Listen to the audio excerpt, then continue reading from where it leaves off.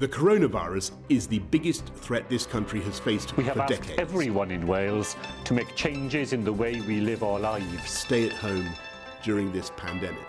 Welcome to Journos in Lockdown, a podcast created by trainee broadcast journalists who are learning to report in a global pandemic. As we've not been able to go out and meet journalists, we've decided to bring them to you and ask them what challenges coronavirus has brought them and what the future of journalism might look like. Hello and welcome to another episode of Journos in Lockdown. My name is Hannah Woodward. I'm a trainee broadcast journalist at Cardiff University, and last week I was lucky enough to talk to BBC Wales's political editor Felicity Evans on Zoom. Felicity gave some really great insights into what it's like to report during a pandemic and reflected on how devolution is being portrayed in the national media. Here is the full episode, and I hope you enjoy listening. Thank you so much for joining us on the podcast, Felicity. Not a problem, not a problem. This pandemic has affected each and every one of us. I kind of wanted to ask you, how has COVID-19 impacted your role as political editor at BBC Wales? Well, it's funny because I started as political editor just as Brexit was reaching its crescendo, really. And last year seemed like the most incredible year for news, and especially political news, that I thought I'd ever see in my lifetime. And I remember at the political unit's Christmas do at the end of last year. So, we just had all the, the toing and froing and the high drama of Brexit and all of that. Then we'd had the general election, and we were at our Christmas do saying, God, how is anything ever going to, live up to the drama of this story? And, within 3 months, wham, here's coronavirus. So that'll just teach us all not to tempt fate, won't it, in terms of asking what the next big story is going to be. But and obviously it's completely overwhelmed the Brexit story, and it's the only story in town really politically. And although it's I suppose strictly speaking a health story, because it's a public health emergency, and because the decisions about how to treat it and how to handle it are made at the highest political levels, it's very much, I'm of the view that virtually everything is political, but I think, this one is very much political with a big P because of the involvement of national governments at such a micro level, really, and it has dominated everything, absolutely dominated everything, to the extent that it seems extraordinary that we even had a general election in December. I was writing something the other day, and I had to refer to the general election. And honestly, I was just like, God, that's unbelievable. It's unbelievable we had a general election in December. It feels like it happened 20 years ago. So it's all consuming, really. Although, interestingly, I suppose it's the same story over and over again, isn't it? But with slightly different, that's the thing. In a way that Brexit was, I suppose, although, there was a time, particularly during the parliamentary impasse, when it felt like that there was a puzzle to solve. If so-and-so votes with so-and-so, then would they have the numbers to do that? Or, or if X did Y, then would Z be the result, or would it be A, B or C sort of thing? And with coronavirus, there's so much that we don't know about it still, and the decisions that have to be taken have such gravitas about them that it's put it this way, I don't envy any of the politicians from any of the political parties for the sorts of decisions that they have to take right now, and the weight that's on their shoulders, to be honest. Very heavy stuff, isn't it? Yeah, absolutely. When you were talking about Brexit and you were sort of saying, how can a story dominate more than Brexit? And of course then coronavirus happened. When interviewing politicians about issues like Brexit, you can sit politicians down and have that, one-on-one, face-to-face interview. But with lockdown rules, that can't really happen. How does conducting everything virtually impact your role as a political editor?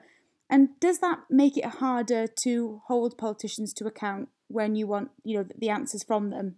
It's really interesting, the psychology of interviewing. And I don't know, whether you find this, having to do this interview, and I know you've done others, in this way. And a screen is a distancing thing, isn't it? And it's not just a physical distance, it's a psychological distance too, isn't it? And for years, I was a radio presenter, so I did lots of radio interviews. And there was always a difference in the nature of the interview. If the interviewee came into studio and was physically there and you could sort of see the whites of their eyes, compared to somebody down the line and all you could do is hear, because obviously you know, so much communication is nonverbal, and we do pick up on visual cues a lot. And so the, you know, the nature of the interview is partly dictated by the physical circumstances in which it's being conducted. And while doing this, we can see each other. So, you know, we're in our homes, which has a very different connotation to us. Does that make us more relaxed because we're at home? Or does it actually put us on edge because we don't like doing this sort of professional stuff in our home? So, you know, it affects how we feel about it. And then inevitably, the technical problems that come with doing this sort of thing are difficult as well. You know, delays on the line, interrupting is a decision fraught with difficulty if there's a delay, because you don't have the to and fro of natural conversation, and it just ends up sounding stilted and difficult and can actually be pointless, you know. But on the other hand, you still have a limited amount of time that you're going to have to cram in all the questions that you want to cram in, and you still want to be able to press a point if you feel it hasn't been answered to your satisfaction. So yeah, I don't think anything's as effective as a face-to-face interview for all of that, for the complete communication that you can achieve in a, you know, when you're both in the same place physically, and having an exchange and being able to properly engage. And all the other things, they put some distance in there, and they can be barriers to a proper engagement, not just, you know, for the interviewer, but I think for the interviewee as well. Yeah, it's definitely weird. I mean, I'm in my bedroom, you're in your kitchen, there's definitely an odd feeling to it. How have you adapted to working from home then? Have you preferred it, or do you kind of miss that feeling of being in Cardiff Bay, speaking to politicians face to face? How have you adapted to that then? Well, to be honest, I shouldn't say this, but I thought it'd be a bit of a DOS. And it's not been. Oh, it'd be nice, you know, things will calm down a little bit if I'm working from home. And honestly, I've been so busy, and I'm lucky because I have actually been able to leave the house most days with work, because inevitably, because I have to do lives in studio, or sometimes when we want to record interviews for TV, you know, we want to do them in a particular way, which means I have to go into the BBC in order to record the interview anyway. So I'm not confined to these four walls, which I'm grateful for, because I think that would have a really bad impact on my mental health. I think I like the variety of still being able to go out, although obviously I'm based at home. So what tends to happen is, today, for example, I was presenter's friend for the Welsh Government press briefing. So I had to go into BH. We did the studio programme, then I did a live at lunchtime. I've now come home. We're doing this. After that, I'll make a couple of phone calls. I'll have a team meeting all via Zoom. But if I have a radio hit to do, I'll do that from home. But if Wales Today want me tonight, then obviously I'll go back into BH. You know, last week I had to do something for the Network 10.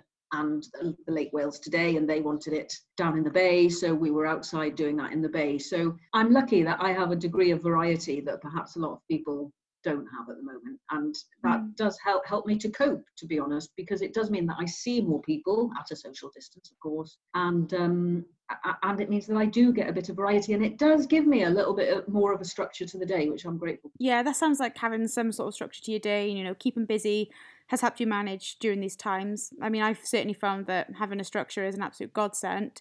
With your job being political editor for Wales, devolution has been a main talking point during this pandemic, especially in devolved nations.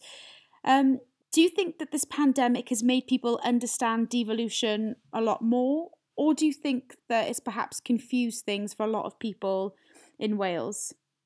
I think it's brought devolution centre stage, and you know, there's been polling over the last 20 years or so of devolution, which suggests that a lot of people their understanding hasn't been particularly well developed in terms of what the Senedd is, what devolution means for them, what the politicians in Cardiff Bay have control over and what they don't, and all that sort of stuff. And I think what this has done is bring that centre stage. So I imagine that for people who didn't understand that, they've suddenly realised, gosh, in Wales, we've got a government that can make laws. We've got a government that's making decisions about health. We've got a government that isn't obliged to do whatever the UK government decides needs to be done for England. So I think in that sense, it may have clarified some things. for some people. However, I think in Wales, because a lot of people consume London-based media, and I have to say that London-based media at points during this crisis has not been particularly good at explaining which announcements are relevant to England only and which aren't. I think that has led to confusion amongst people in terms of which announcements matter to them. And I think that's been deeply upsetting for people and makes them very anxious, understandably so, because, you know, people are worried about this. This is a big deal, and they want to know where they are and where they stand and what the rules are and who's deciding what for them. And obviously, there'll be then another group of people who think that better decisions are being made elsewhere in the UK than are being made in Wales, or vice versa, that Wales is doing a better job than elsewhere in the UK. So but the people who think better decisions are being made elsewhere, you know, may well be challenging the devolution settlement. You know, I've seen tweets and commentary to that effect from some people who say, you know, why do we have these divisions? Why are they necessary? But after, 21 years, I think that it has pushed the devolution settlement right to the forefront now and made people more aware of it, perhaps, than those who aren't sort of all pointy-headed about politics really knew about before. Yeah, that's really interesting. Do you ever get frustrated with the national media when, you know, they don't highlight devolution? I mean, your job is so focused on what's happening for people in Wales, and then when you see national newspapers with headlines that are strictly only for England, but, you know, are being bought and read in Wales, does that ever frustrate you?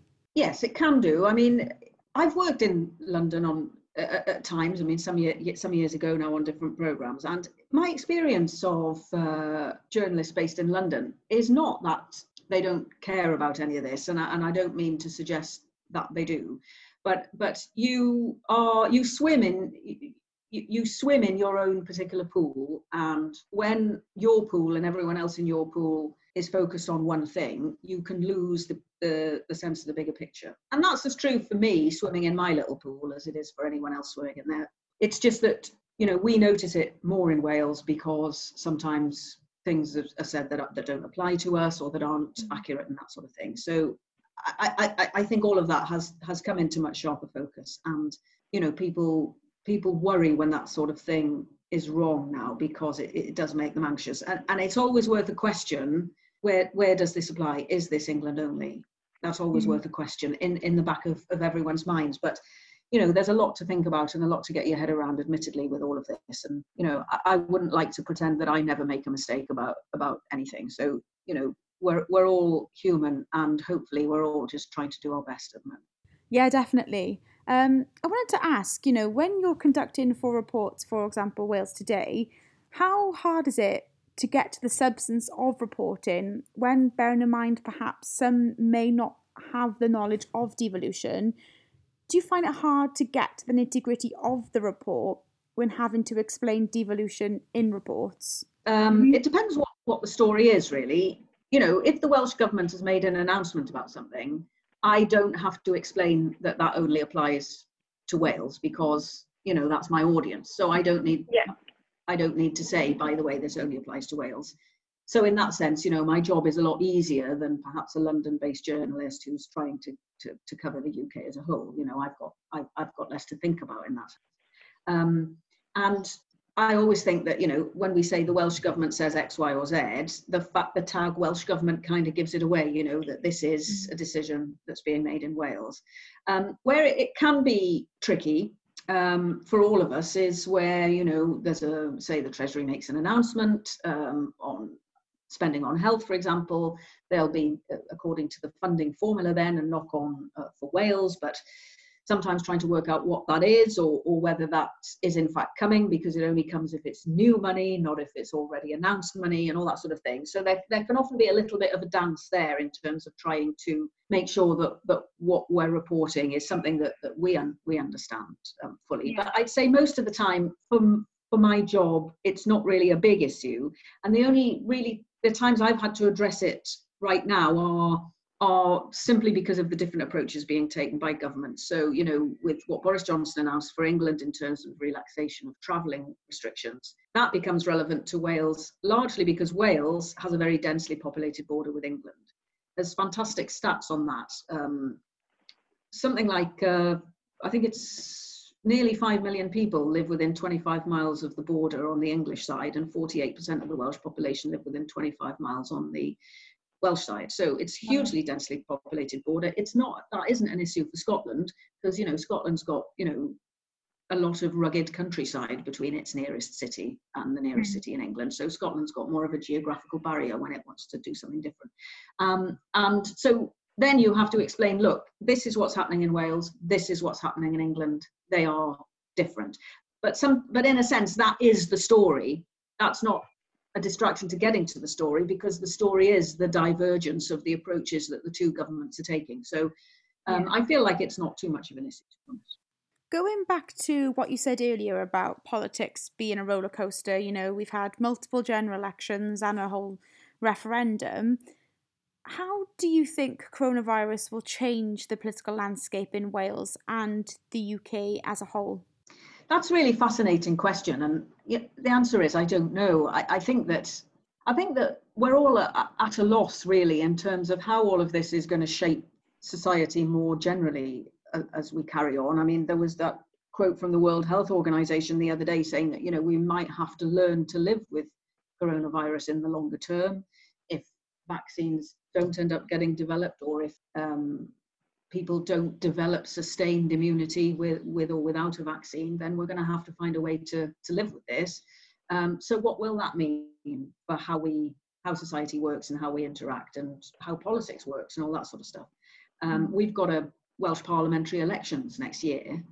How are they going to be conducted if we're still social distancing? Will the party political conferences happen this autumn? They're mass gatherings, if ever you had them. So I just think we're far too early in the process, and too much is still unknown about how we can actually come to terms with all of this to know what any of the answers to those questions are. But you're right that we should be aware that those questions are there, and we need to start getting our heads around them. Yes, there's definitely a lot of uncertainties at the moment. What advice would you give to those who are just starting out their careers in journalism? What would you say to people who wanted to be a journalist, or in particular a political journalist? What would be your core bit of advice to them? Well, I think the main piece of advice actually I'd give is be curious. Be curious.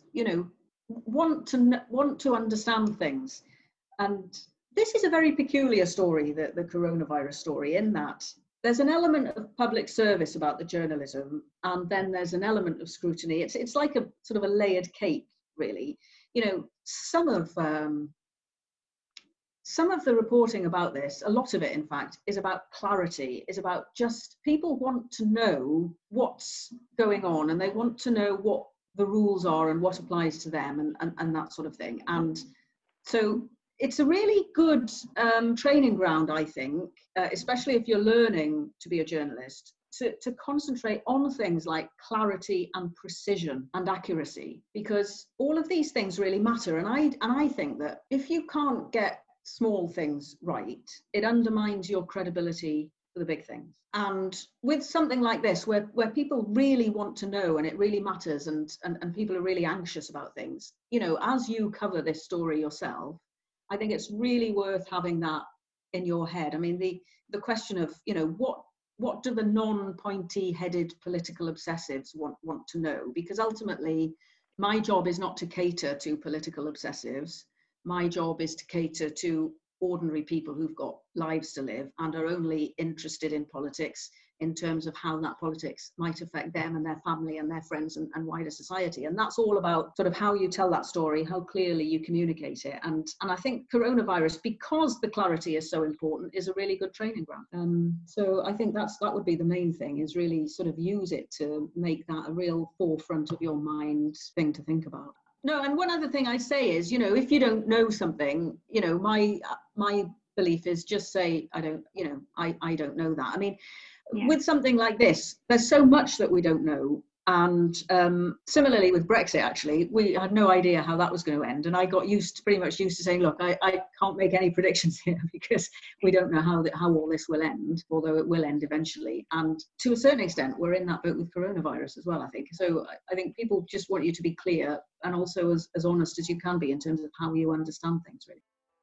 Thanks again to Felicity for taking the time to talk to me. And thank you for listening.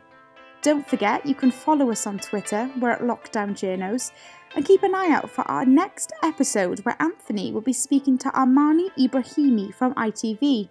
Until then, stay safe.